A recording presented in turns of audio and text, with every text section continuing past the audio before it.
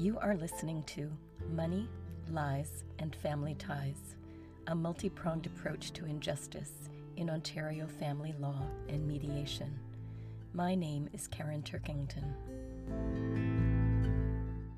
Chapter 18, 2016, Unemployed, Lawyer Number 6. Being unemployed, I qualified for legal aid and hired Lawyer Number 6 to obtain new arrears in child support, which had accrued once again to approximately $67,000 since 2008. This lawyer employed a different strategy. She contacted the mediator and asked him to withdraw from our case. He obliged, and she and I attended court unimpeded. Once again, while in the courtroom, ex-partner's lawyer, a different lawyer from the same firm, tried to redirect me to mediation. This time, however, my lawyer explained to the judge that the mediator had withdrawn from our case and I was no longer required to mediate. The judge then read the conflict resolution clause, the first time any judge had done so, and pointed out that the wording didn't state that we must return to mediation to resolve conflicts, but that we can return to mediation. Her understanding, based on her reading of the agreement, was that mediation had never been mandatory. This would strongly indicate that ex-partner's lawyer had obstructed justice in 2010, when she threatened to charge me with contempt for attempting to obtain a new and enforceable court order for child support based on ex-partner's actual income. The goal of each of these strategic events was to prevent the long overdue and never obtained discovery of ex-partner's financial situation. Ex-partner, his father, their lawyer, the mediator, and my own lawyer's ability and willingness to circumvent the law ensured that I would encounter obstacles at every stage.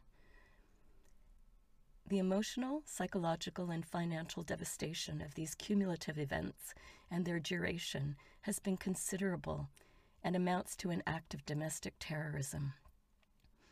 In a court, the needs and rights of my children and me would have been considered. That's what ex-partner and his collaborators needed to prevent.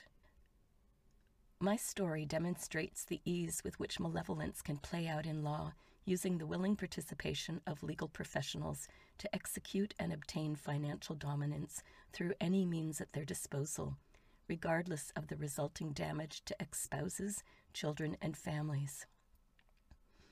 I have been denied access to the courts for years, never having been able to establish stable and ongoing child support payments, nor to determine my eligibility for spousal support at a time in my life when it would have mattered most.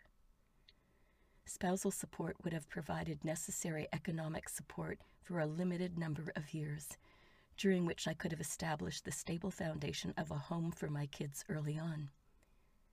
Each of my low-wage jobs provided valuable employment experience, but little to no pension benefits and no long-term financial security. I would have had a financial cushion while continuing to strive for better long-term employment opportunities. However, it was the initial misrepresentation of income information in 2003, and then the lack of timely enforcement in 2007